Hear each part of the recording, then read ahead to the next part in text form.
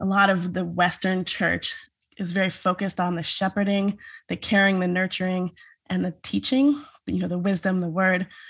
But many people feel like the apostle, that entrepreneurial, innovative energy, that planting energy, the prophetic, the energy that brings us back into what God is calling us to, that holds us to the fire of justice. And the evangelists, they get kind of exiled into parachurch ministries. They're kind of the troublemakers in a lot of regular churches. Welcome to the Ron Huntley Leadership Podcast, helping leaders be a positive catalyst on the people they support, the organizations they serve, and the communities they live.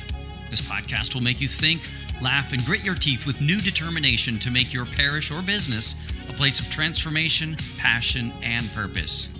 If you're still breathing, you are powered for impact. I've enjoyed the innovation over the last couple of years with online conferences, but if you're anything like me, you're really looking forward to being in person again. If parish transformation, culture, and leadership are topics you're leaning into for your next conference, then please reach out and let's see about booking your event into the calendar. It's time to get these things really right and bring more people home to God in the process. Let's get to today's show. If you are a caring, kind, and relational leader, or you're being led by someone like that, this episode is for you. Shepherd leadership is a superpower that is often misunderstood. At the end of the show, I'll give you a 50% off coupon code that you can use to take the APEST vocational assessment that's referred to in today's show. Enjoy the conversation. Lift off and the clock has started.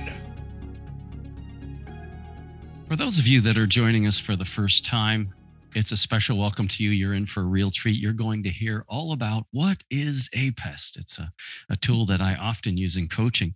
And for those of you that are joining us for coming back, you've heard me talk about it at different times because I get so excited about that as a tool. As we help parishes transform, to completely be transformed, to turn around, to be fruitful again. And oftentimes it happens through building great teams. Our guest today is Kimberly Culbertson. Kimberly, welcome to the show. Thanks for having me. Kimberly is the SQ champion. I'll get you to describe what that is as you kind of maybe give a little overview of the tool of APEST, where it came from, and then maybe what SQ means. Sure. Well, I'm from an organization called 5Q. And so that's kind of the fivefold intelligence. If you think like IQ, 5Q is getting all of the fivefold ministry from Ephesians 4 into play inside of the church. So in Ephesians 4, it says that Christ has gifted us with apostles, prophets, evangelists, shepherds, and teachers for the maturity of the body so that we can reach the fullness of Christ. And so our belief is that you need all five of those things. And that's the APEST acronym: apostle, prophet, evangelist, shepherds, and teachers. Now, when I first learned about APEST about 12 years ago, I was realizing I was a shepherd. And APEST was doing a lot of work to kind of bring the apostle, the prophet, and the evangelist back into the church. A lot of the Western church is very focused on the shepherding, the caring, the nurturing, and the teaching, the wisdom, the word. But many people feel like the apostle, that entrepreneurial, innovative energy, that planting energy, the prophetic, the energy that brings us back into what God is calling us to, that holds us to the fire of justice. And the evangelists, they get kind of exiled into parachurch ministries. They're kind of the troublemakers in a lot of regular churches. They're raising their hands going like, what about justice? Or how are people experiencing this if they've never been in a church? And the people that are running the church sometimes have an energy toward them that's like, shh, we're doing stuff over here. And so a lot of the early energy of APEST was around kind of bringing back the apostle, prophet, evangelist. And I was so into it. But at that time, I was identifying as shepherd teacher. A lot of my life has been teaching. Yes. And so now I would say through coaching, I would say I'm a shepherd evangelist. But at that time, I was kind of like the ones that get all the attention in the thinking of APEST. And so I wasn't immediately kind of brought into the fold because they were looking for people who weren't shepherds. Right. And so I've just been teaching APEST in the mix of other ministries for about a decade. And a couple of years ago, Rich Robinson, who is one of the founding members of 5Q, said, "We are ready for shepherding. We need shepherds." And I was like, "Are you sure? Because it's the fivefold ministry. We need all five." And so I have just been having a blast creating content around shepherding intelligently in the church. And I think that though we are kind of known for being about shepherding, I think a lot of our shepherding is immature. And we can see that by the fruit sometimes. When you think of, if our shepherding is mature, we would have churches where people feel relationally safe, where people come as they are and they can find healing. We'd feel like churches are places where people feel accepted and loved. But if you look at data to the average person, not just church attenders, the church is not necessarily known for how loving it is. We can definitely see that in this season that is so polarized in so many ways right now. If we were so good at shepherding, then we would be known for being a loving people, and we often are not.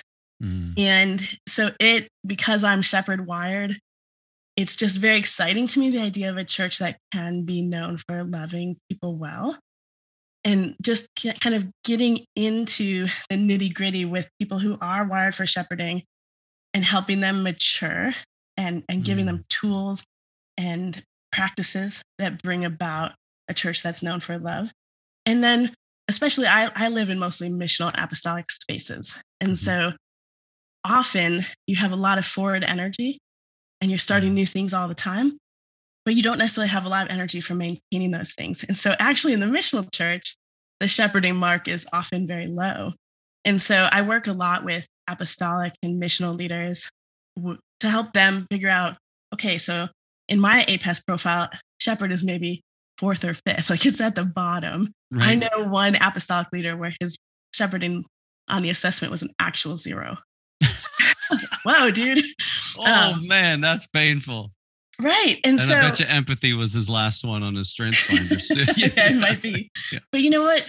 When you are a leader in a Christian space, you don't really get to opt out of shepherding and caring for people well. Right. It's built into the expectation, right? And we don't get to opt out of any of the 5. And so that's what I love about APEST. You really don't. Like with strengths, it's like, don't worry about the ones you're not good at. Right. Folks, double down on the ones you are good at, which I think is really great. And then there are 2 different tools for 2 different reasons. But one of the things I found so cool about APEST is it's challenged you to be mature in all 5. And doesn't let you off the hook. Just recognize that you'll be more hardwired in 1 or 2. And I just thought, that's too bad. Like I was really happy to be not just the things that I'm not good at. Yeah, I'm just gonna forget about the things I'm not good at.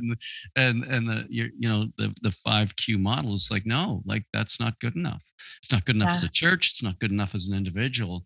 And so what's really interesting about if you really dig into Ephesians 4 is that it says that Christ gives these 5 gifts for the equipping of the body. And so depending on how you read that, one reading is that as a shepherd is my calling, but my job is to equip the whole body for shepherding. My husband, he is primarily an evangelist. So he needs to be a good evangelist, but the whole body isn't going to outsource evangelism to him. Instead, he's going to equip the whole church in the function of evangelism. And so we're all lending our perspectives towards each other. Right. And that's how we get an intelligent versus say, church. If you want to get cared for, you should go talk to Kimberly. I'm actually an apostle, so I'm going to go make some partnerships and grow this thing. She'll take care of you. I'm not going to do that. I'm too busy. I'm too important. It's like, not cool. Like, so you'd be, if we were working in a team, you'd be, and I've had all kinds of, shepherding's my 3rd. But I love being around people who are more sensitive relationally because I can be so driven and focused and goal oriented that I can hurt people by accident, I just get so excited about what's possible. I just drive forward, and I love having people like you close to me who can say, Ron, did you know you hurt so and so the other day? I'm like, what? No, what? Yeah. Here's why. Here's what you did. Here's what's happening right now. And I can run and own my impact and apologize and ask for forgiveness. But boy, if I don't have relational people around me whom I trust, then I can have I can be far less impactful in the long run. Yeah, and it works the other way too. I spend a lot of my time with apostolic people. As a shepherd, I tend to be looking toward the room, what's happening relationally in the room, but I can lose sight of where we're going. And so the shadow of the shepherd wiring is that you can kind of stagnate. You can not be sent out because you're so interested in what's happening relationally on the inside. And so being around apostolic people constantly points my vision forward. Where are we moving with this? Where is this movement going? And in turn, they can look back towards me occasionally and say, like, I can say, hey, because of the way apostles are wired, they're looking forward. They're not trying to hurt people. They literally can't see that someone just got hurt because their gaze is actually wired to be in front of them, not behind them. And so the intelligence of an APES team is that we can kind of point things out to each other and say, hey, are you seeing what's happening over here? And the prophet can say, hey, are you seeing this? Are we asking God what he actually wants in this? Are we noticing the injustices that are happening on our block? And we all are kind of putting things up in front of each other to say, as a team, are we seeing these things? Are we functioning in these things? That's so beautiful.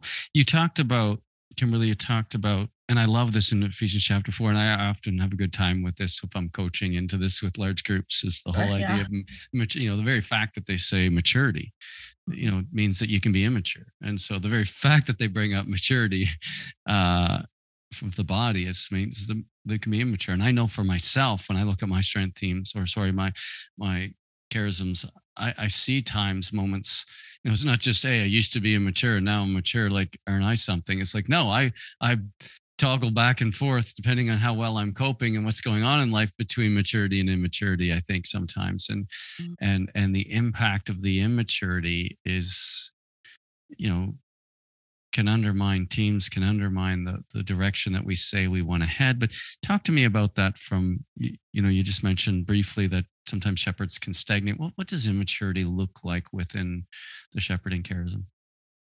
Yeah, I think there's a couple different lenses you can look through at maturity for any of the five. Okay. I think there's identity, unity, and mission. And all of the five can get messed up in all three of those areas. But for the shepherd, our identity when we're mature in all five, it comes from being a child of God. And our worth is already set, right? Mm-hmm. So the five, you could say that the five giftings are five different ways that we're trying to earn our worth. So for the shepherd is often trying to earn their worth through service. Like, I care well for people, and that's why God will love me. That's why people will like me. That's why I'll be important and have significance. And so the immaturity can fall towards codependency. Mm-hmm. And then that affects how we do community, right? Because if I'm really interested in proving how worthy I am, there can be a lot of shadow missions for how we do community. I might want my community to be the best community, or I might want it to be the biggest community, or I might want to have it be like the coolest people, and so shepherds can sometimes fall into curating a group so that they can be like the shepherd of a group that represents them well, and they can get lost in the mission of God, in the sense that what we're doing is a kingdom focus. I'm not trying to build my kingdom so that you'll be impressed with how good I am at caring for people. And I think it's kind of complicated because often the church sort of saints codependency. We say like, oh, that person, they just like give until they have nothing left. And that's so impressive. And they're so great. And then it's kind of this flywheel that keeps kind of grounding this identity immaturity, and eventually leads to burnout and moral failure, because in any of the five, if you're trying to hustle for your worthiness, eventually you're going to run out of steam in that game. Right. Mm. And so there's those pieces. And then I think in terms of mission, because the shepherd is so relationally wired, it's very hard to let go of people. And if Mm. you want an exponential movement for Jesus, then people have to be sent out. If you think about the way that Jesus shepherded his people, he literally sent them out at times. That meant they left, they weren't with him. And because the shepherds get so much of their joy and their drive from being relationally connected to people, that sending can be really hard. It it Mm. it does it feels painful. Mm. And so if we haven't through a maturing process dealt with the fact that it's hard for us to let go of people, then we will stand in the way of mission because we won't be willing to send them. And so when you really get into the calling of the shepherd, a lot of it is doing this internal work to be willing to help sustain what exists now, but also move it forward into mission. Mm. Wow, that's so cool. And I was just thinking about when he sent out the 12 or he sent out the 72, he's basically like Mm. saying, go like like a sheep among wolves, like just go. Like, I know you're not as prepared as, not everything is taken care of, but just trust and go, like, go do something, go be useful, get out of here. But they came back. And so it wasn't like he cut Right. himself off forever. It's like, no, there's this going and coming, there's going and coming, right? It's back and forth. It is developing people and giving them the space to fail, the space to try, the space to make mistakes, and then to come back and learn and grow. Don't you? What do Yeah. you say? Mm. And I think it is a little different paradigm for community when you are discipling people to send them and they Mm. have still a tether back toward you, like that they can come back and check in with you. Um, but a lot of times, what is needed is a community structure of reciprocity at a different level. So if I have a group of people that I'm discipling into mission, I'm going to send them out. If they're my primary way that I feel connected and belonging, then I'm losing a lot. But if Mm. I have other spaces where people are shepherding me, then I am getting that need met, not only from the people that I'm leading and serving, Mm. because then I'm willing to send them more because I have my own tether back. It's often not built into a church leadership structure, especially because church leaders are not allowed to need people. They're not allowed to need care in so many like Right. subconscious ways. We Right. tell church leaders that they can't be honest about what they need, and they have God, so they don't Right. need people to take care of them. Boy, isn't that a lie, eh?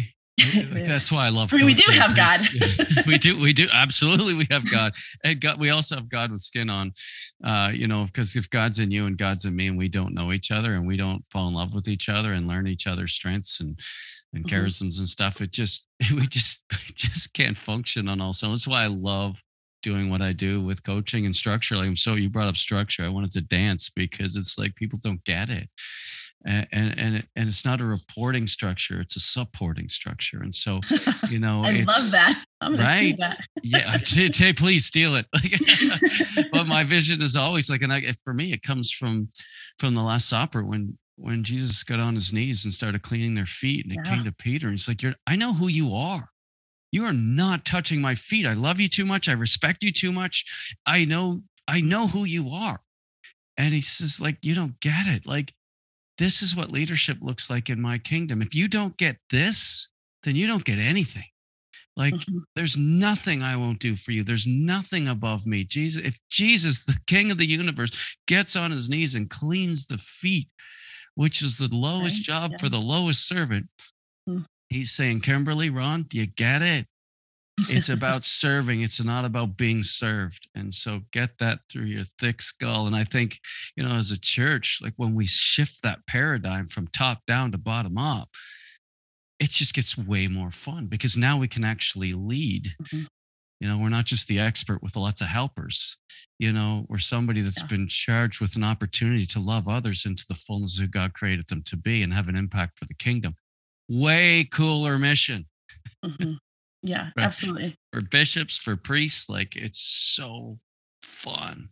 Yeah. And that's where these tools can be so helpful. And so Kimberly, one of the things that I see time and time again, and I'm going to say this to you and you tell me what you think, but Okay. because again, I literally put everybody through this stuff. And oftentimes shepherd will say to themselves, they will feel, it's not uncommon for them to feel like, oh, I'm the soft guy, because they're all guys. I deal with priests, right? So they're all guys. And not that there aren't females on leadership teams, but I just want to focus on the priests and bishops for a minute. Yeah, I'm not as tough as the other guys. I'm not like emotionally tough. I'm a bit of a softie. I tend to pull back, to not be as aggressive, to not be as demanding, to not be as, and so therefore I'm not a good leader. Like, I mean, I guess I can get by and care for some people, but I don't know how I can lead a transformation of a parish or a transformation of a diocese. Like, I don't know. I just don't have that killer instinct. Like, that's almost the sense I get from these guys. I'd love for you to comment on that. Yeah, there's a couple of directions we could go with this. And I love that you're asking this question. As I started creating content for shepherds, I did a bit of a shepherd walkabout. Mm-hmm. And I spoke to one guy who he's in his 70s, and he knew he was a shepherd for like a couple decades, but he didn't tell anybody until like 5 years ago, because there was a perception that men are not supposed to be shepherds. And I spoke to people who, when they tested as shepherds, they cried, especially in missional spaces. Like, what do I even do here? So there's a lot of misperceptions of the shepherd. But I will say, we talk about Psalm 23 a lot. If you're going to talk about shepherding, you can't really skip Psalm 23. No, but, everybody's favorite. There's that passage, your rod and your staff, they comfort me. And we look at, those two tools, they do different things. And so we talk about shepherds as both providing and nurturing and protecting and defending. And the shepherd, if you think about the metaphor of the shepherd, they do both things. The shepherd is not, we have these pictures where the shepherd has like perfect hair and they're like barefoot and they have a sheep like wrapped around their neck like a scarf. And we get this picture that the shepherd is very docile, but the shepherd is the sheep's only defense in a lot of these cases. And so while shepherds can be like grandma with the cookies and making sure you have everything you need, and that's totally valid, and that is a form of leadership, shepherds are also sometimes the Liam Neeson of the sheep. They are the one that's going toe to toe with the adversary. They're the ones that are willing to call out, like, this is a threat to our community and we need to address it. And so shepherds often take a huge leadership role in terms of being that defender. So sometimes people are shepherds and they don't feel soft and gushy in the middle, but they're very concerned with, is this community healthy? Is it well? Is it being attacked? Is there a threat? That all falls into the shepherding piece. And then the second thing that I would say is that the other passage I love for shepherding is John 10, when Jesus is talking about being the good shepherd. And when I do a shepherding cohort for the assignment for the first week, I ask people to read it every day, because you'll see so many things inside of that. And this whole story that we kind of tend to take out, this one chapter, this is the Good Shepherd chapter, it's an answer to chapter 9, which is all about Jesus healing a blind man. So it's this whole conversation about blindness, and Jesus is answering their questions about blindness when he starts to talk about the Good Shepherd, which is really interesting. If you go back and read those two chapters together and you connect those ideas, it's so cool, because what he's saying is that the shepherd sees the sheep. He knows them by name, and they know him because he's involved with them. And so there's a couple of things that come out of that when you get into John 10. And one is that the sheep follow the shepherd. The shepherd has influence because he is known, or she is known, and because he sees, because he knows them. And so if you've ever been in a meeting where someone is trying to say, okay, team, here's where we're going, big apostolic vision, and then the people in the room kind of look around towards one person, that's probably your shepherd. Because they're going, are we going here? Are we going with? And if the shepherd is like in the room. Because I follow you, not them. Right. Because I, this person up front, they seem really impressive and cool, but I don't know them. In a lot of church contexts, you don't necessarily know them. Or they don't care about me, right? There are people that you know that you would like follow into battle. They tend to be the shepherds, which is why you want your shepherds lined up to mission. Because if they look at the shepherd and the shepherd goes, yeah, we're going, then everyone's going. Because Jesus actually puts it into John 10. So the idea that being involved in the details of people's relational life will somehow make you a worse leader is just a really short-sighted idea. I agree. Because Jesus himself is talking in about how the sheep follow. And if you boil leadership down to its bare bones, it's about will people follow you from here to there? Can you take people from one place to another place, right? You have leaders. That's literally what shepherds do. That's literally the whole job, really. That's their whole job is to take them. And I'm pretty sure it was a shepherd boy who knocked out Goliath. It wasn't an army. Yeah, and they underestimated him too. They were like, you're going to need all this clunky armor, which is a metaphor too, because I think some of what you're speaking to when people say like, I'm not really a leader, is they're trying to put on other clunky armor. So and all they really need is what they have already. You're killing me. Shepherds, are you hearing this? That would stop the tape right now. That is so good. Yeah, putting on what you think, because we have a tendency to value other people's impact, and therefore we think, well, yes, but I'm not like them. And so you try to put on that clunky armor and go do your pastoral leadership as if you were somebody else. And it's like terrible idea. God made you on purpose. Oh, that's so good, Kimberly. Oh. This is why I love the APEST too, because I think we have this picture where we have a couple important people and they do all the work in the church. And it's clearly not how the church is designed in Ephesians. Ephesians is a letter to all of the churches, right? Yes. About how to do church.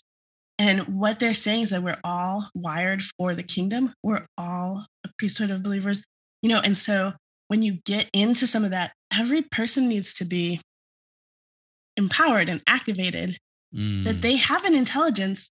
The image of Christ is in them. They have an intelligence for the kingdom. And I think APEST kind of gets around some of the titles, like I don't have a seminary degree. I'm not a priest or a bishop, but I do see with this kind of lens, and it kind of gives you some language that's outside of the hierarchy.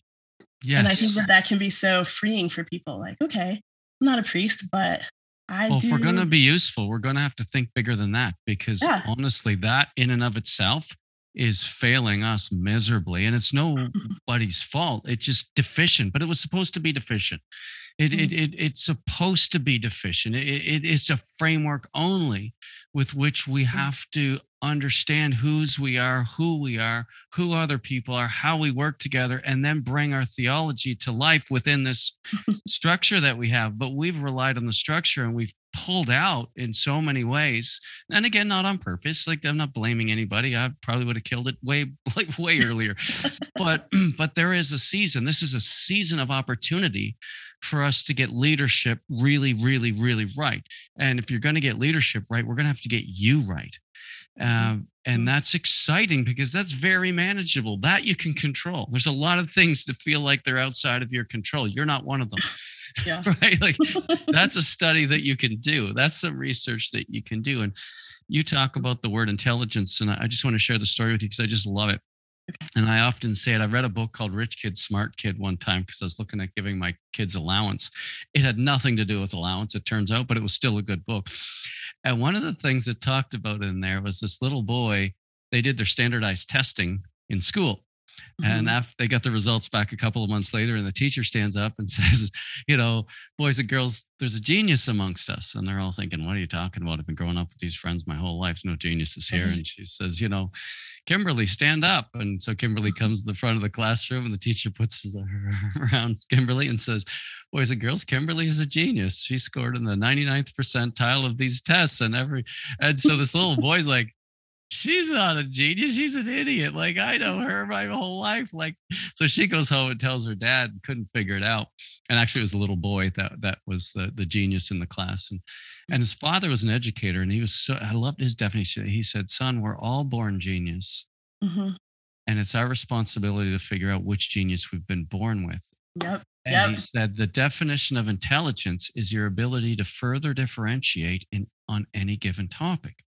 Okay. So that's a great definition. The ability to further differentiate on any given topic. And so I know a lot about APEST. Mm-hmm. I'm talking to you today who knows a lot more than I do. And I'm learning so much because your ability to further differentiate on this stuff is way beyond mine. And it's so exciting to me. But if we were talking about ice hockey, maybe, something I grew up with. Hands down, you would win. Right. And so I know so little. Fair enough. But that's all of us. And so where are we intelligent? And as leaders, and this is where I see the opportunity, we have an opportunity to grow in our intelligence to further differentiate that the scripture that says you're fearfully and wonderfully made in the image of God. Yeah. Well, if you don't have a language to break that down, it's just this blob of a good idea.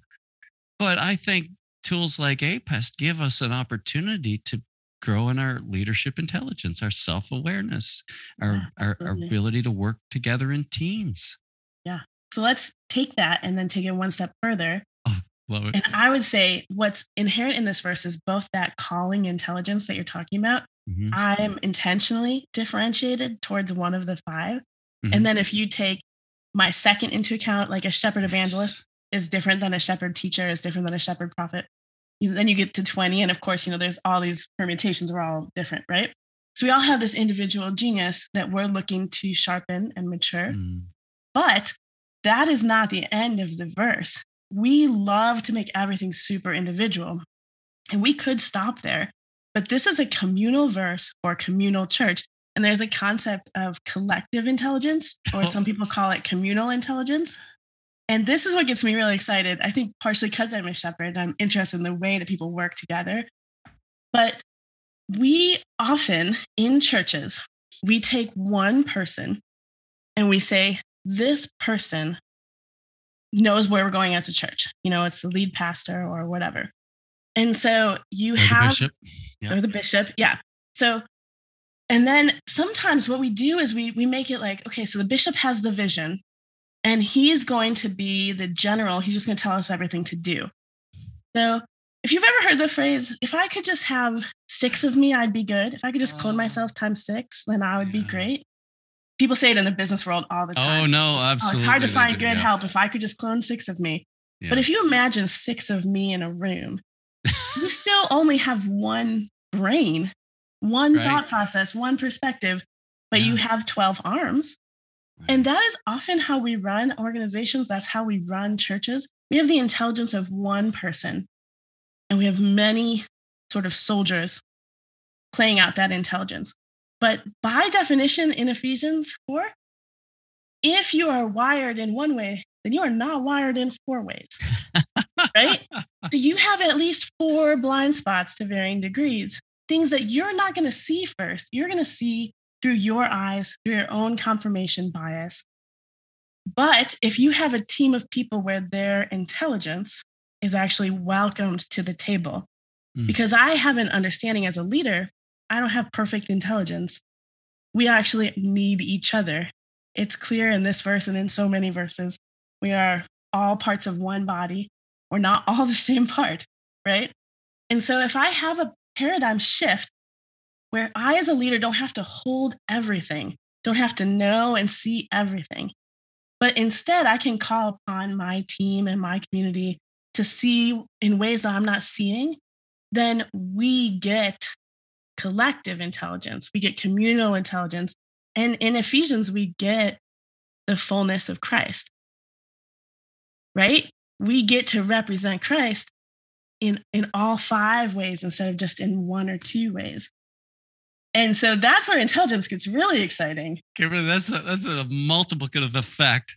Of it. And that's what I see when I work with pastors and help them learn to work out of leadership teams, because most of them have never worked out of they've never had a high performance team. They've had working groups, perhaps, but never high performance teams. And I think that's what I'm hearing you say. And I see altogether that there's a third option often. And that's where the Holy Spirit does its best work, is when we can trust each other. We recognize what we bring to the table. We can hear each other.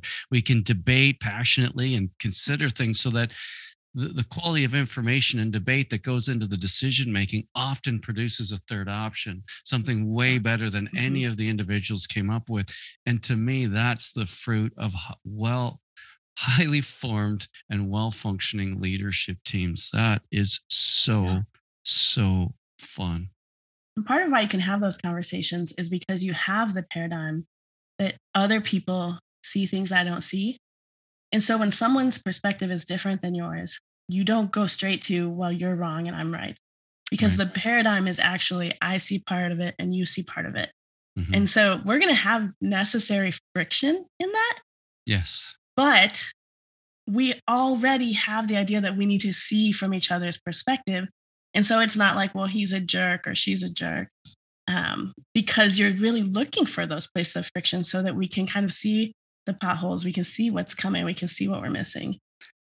One of the things that I see in our context in the Catholic Church is sometimes, not all the time, and not with any ill intent, but we say, oh, well, that's the pastor, so clearly God has a special anointing on them. So whatever they say, that's where we need to go, because if they said it, it must be the way. It's like, that is a terrible starting point. And we do the same thing with bishops. It's like, oh, well, that's the bishop. And so clearly that's the person that has all the answers. And it's like, no, they don't. They know they don't. But then even sometimes the teams that they put around them treat them like that. And so they're begging for a more robust dialogue and ability to work together. They don't necessarily know how to get there, and everybody around them is afraid to say anything that might offend somebody. And so you just got this weird clericalism that prevents anything real from happening, and we all know it, but nobody will say anything. It's so painful for me as a coach because it's so obvious. And if we can break through that, they never go back, because once you've experienced what you're talking about, you're never going back to that delusional thinking that, one person, because they've been ordained to a certain role of authority, has all the answers that we should all just get behind because that's a good idea. Like, that's not great leadership. Lever you can kind of push, Ron, for that is that we have an understanding of respect sometimes that is built around not questioning someone or not disagreeing with someone. And so if you hold that, then when you have people who are in authority, but they're probably in authority often because they're mature and they have a lot more experience. And so if I feel respectful towards the people who are in authority, that's probably warranted. It's not universally warranted, but it's often warranted, right? I agree. The bishop is the bishop for a reason. Yep. And the pastor too. I couldn't agree more. It's not disrespectful to have other perspectives and opinions and challenge bad ideas. If we can push that button, if we can create a way of respectfully disagreeing, as a way to honor the leader, like, hey, here's a thing that I see. Have you thought about this? Would you be open to hearing my thoughts on this? And you can do that in a way that's hyper respectful. It does not have to be disrespectful. But for people who grew up in certain religious environments, and that can depend even on like what people are in that parish or who, it's not necessarily a particular denomination. True. But if you grew up feeling like if you question your parents or if you question the pastor, then you're in disrespect and you're divisive, then what are you going to do? You're going to be quiet. You're going to hold your thoughts to yourself. You're going to just let it derail, let it go sideways, and then go later like, I knew that was going to happen. Right. Saw it coming. Yeah. Well, and you said something interesting. You said, to honor the leader. And I think there's something better than honoring the leader. It's honoring the mission. Yeah. Right. Unless Agreed. the leader we're talking about is God, because it's not like sometimes when I used to work at St. Benedict Parish, sometimes people would say, well, what do you want us to do? It's like, what do you mean? What do I want us to do? Or what's Father James want? Like, what does God want you to do? Like, you don't follow us. Like, we're just here to help facilitate you following him. Like, no, his voice, not ours. Like, if our voice is trumping God's voice in your life, then that's dysfunctional. And so we exist to help you come to fall in love with Jesus and to hear his voice and to be led by the Holy Spirit. And yes, we want to help bring about whatever it is God's calling you to do. But boy, if it's honor Ron, then ask me what I want you to do. And then I'll tell you, and I'm going to feel awfully important. That's a terrible idea. Like, Like, no, it's God. We're here to serve God, not it's bigger than honor the leader. Do we honor our leaders? Yes. But Mhm. hopefully those leaders have an incredible capacity to recognize that bigger than that, we have a mission given to us by God Himself.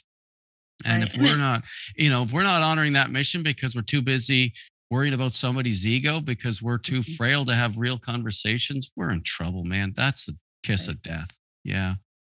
Yeah. And I think, as we approach maturity, hopefully the leader and the mission, they are in line. Amen. And if you're protecting the mission, that is what's honoring to the leader. But that is an ego question. And the higher we get in leadership, the more work we have to do on that ego piece. Um, it just, most things mature as we get more experience. I think the ego can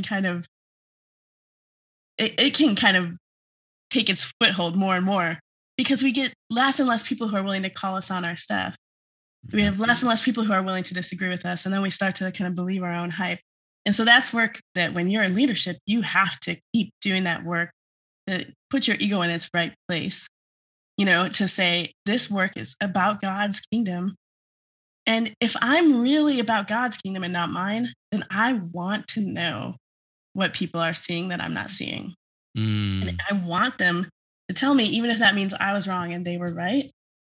And that means the mission goes forward well, then I want that. But it's constantly a battle. It is. And that's what makes leadership so much fun. This stuff is fun. It's not like we get this figured out, everything's going to be great.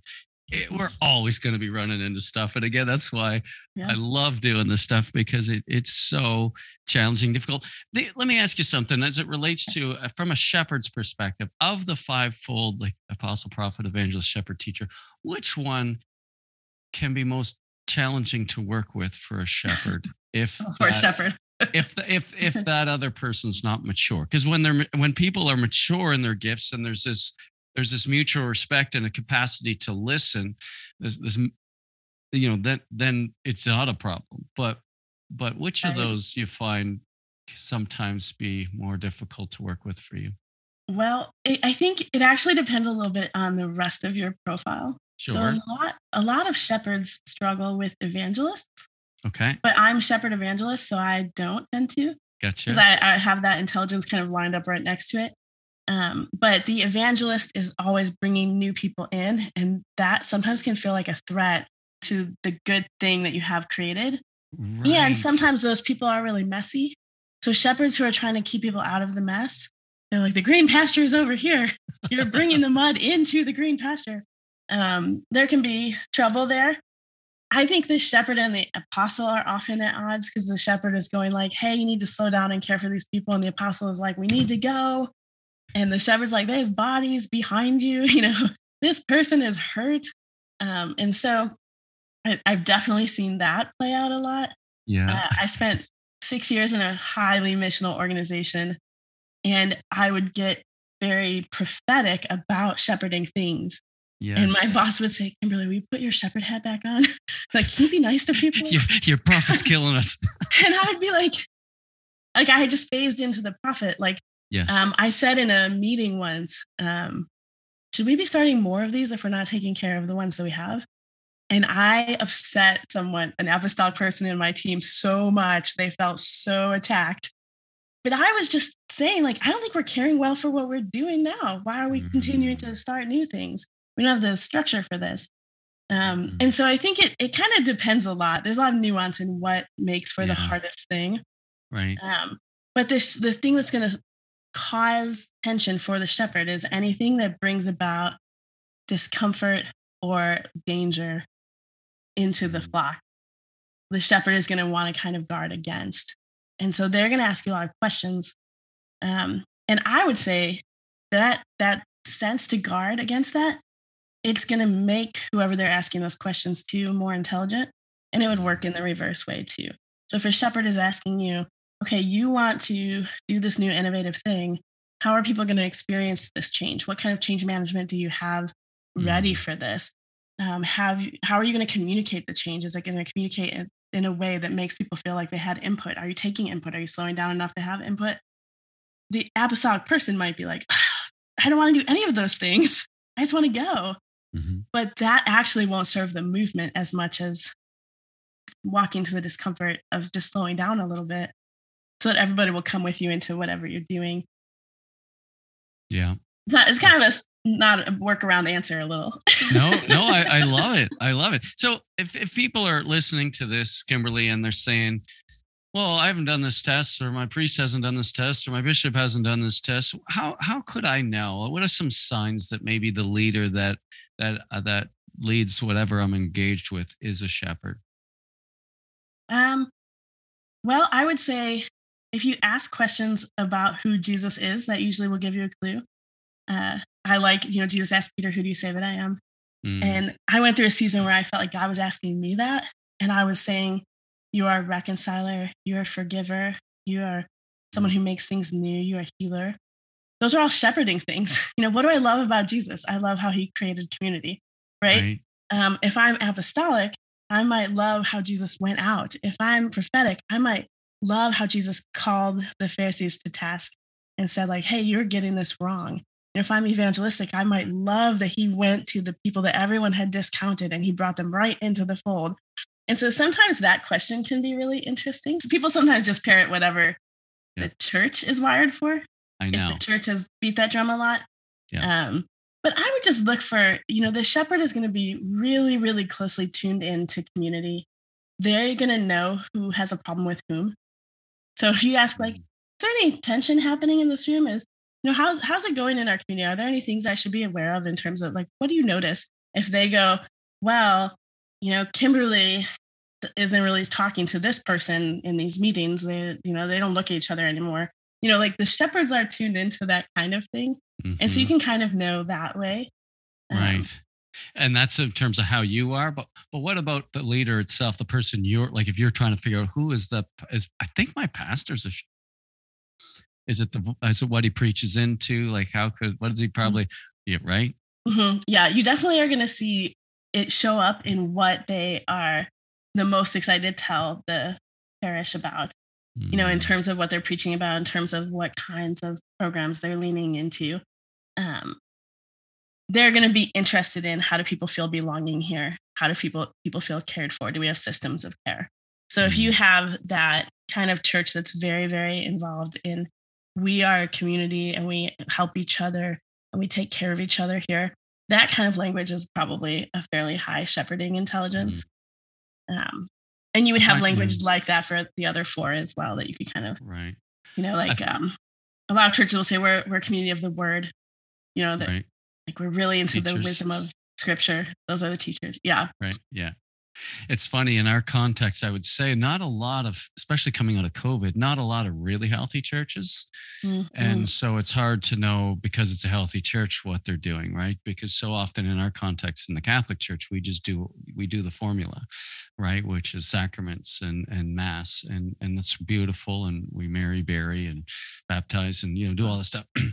But beyond that, there usually isn't a lot of energy for organizational structure, leadership, missional. And again, not to say it's always the case, but it's not uncommon, because so many Catholic churches don't even have any staff. They just have the pastor and a dog and a part-time secretary. And so it's like there's not a lot of structure for mission. It's structure for maintenance.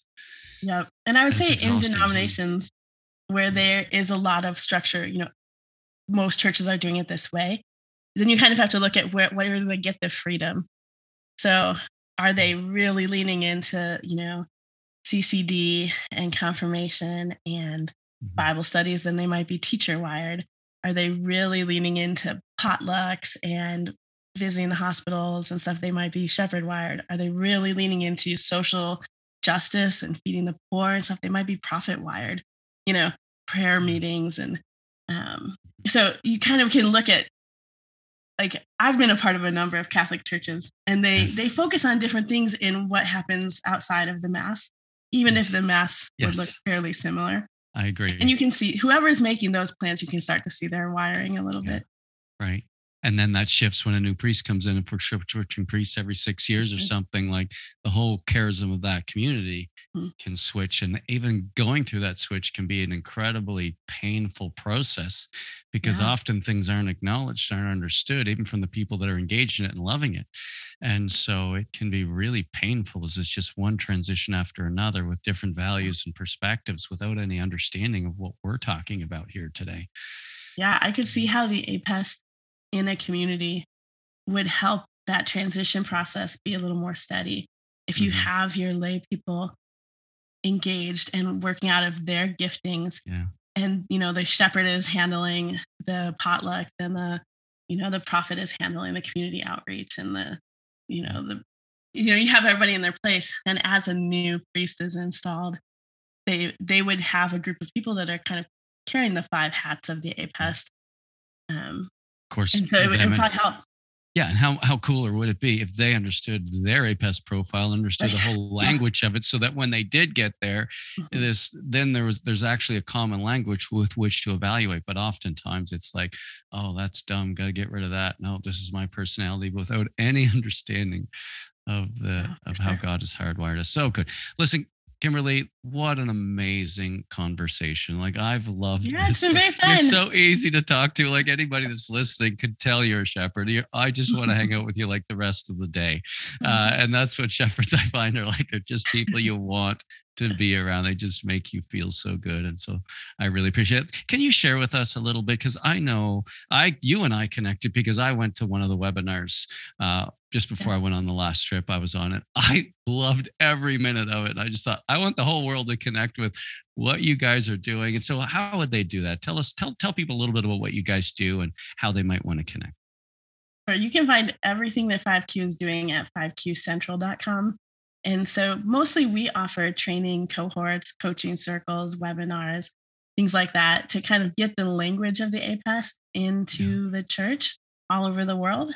And it's a very fun thing to get to be a part of. We are actually in the process of launching content around each of the Qs.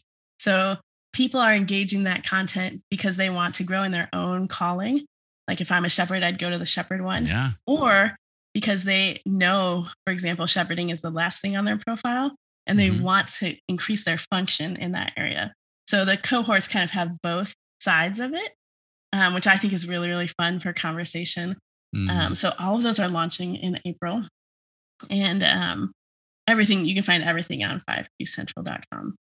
And then I also run a company called Kimberly & Coach. And so we do business facing, essentially all of the same undergirding, but we use things like Clifton Strengths and MPACT and Enneagram.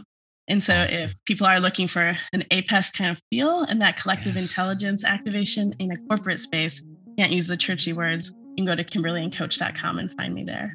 That is so cool. Well, God bless you for what you're doing. Thanks for being with us today. Thanks for having me. So shepherds, take heart. I coach several shepherd pastors and bishops, and they're wonderful people looking to grow their impact in the role that God has entrusted to them. We can all become better leaders. Read, go to conferences, find a mentor, get a coach. Don't let busyness stop you from becoming the leaders others need you to be. The coupon code for the APEST vocational assessment that I told you about is RH Coaching. That's capital R, capital H, and all the other letters are small caps, coaching.